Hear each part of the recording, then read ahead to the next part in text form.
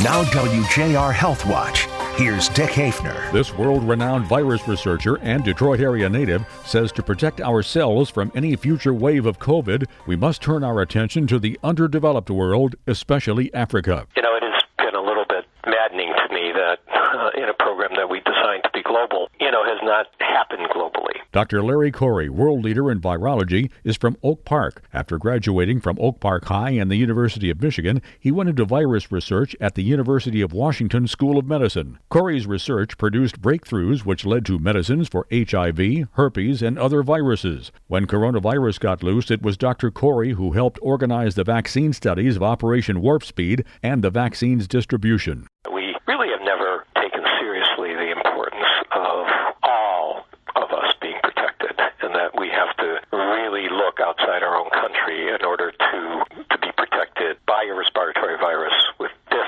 kind of potential infectivity.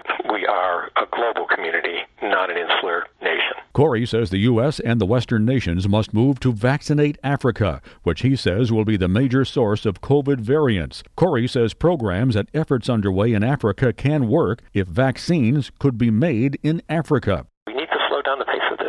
The economic consequences of COVID have been extreme. All of us are tired of it. Dr. Larry Corey, world leader in virus research, is a past president and director of Fred Hutchinson Cancer Research Center in Seattle. I'm Dick Hafner for WJR.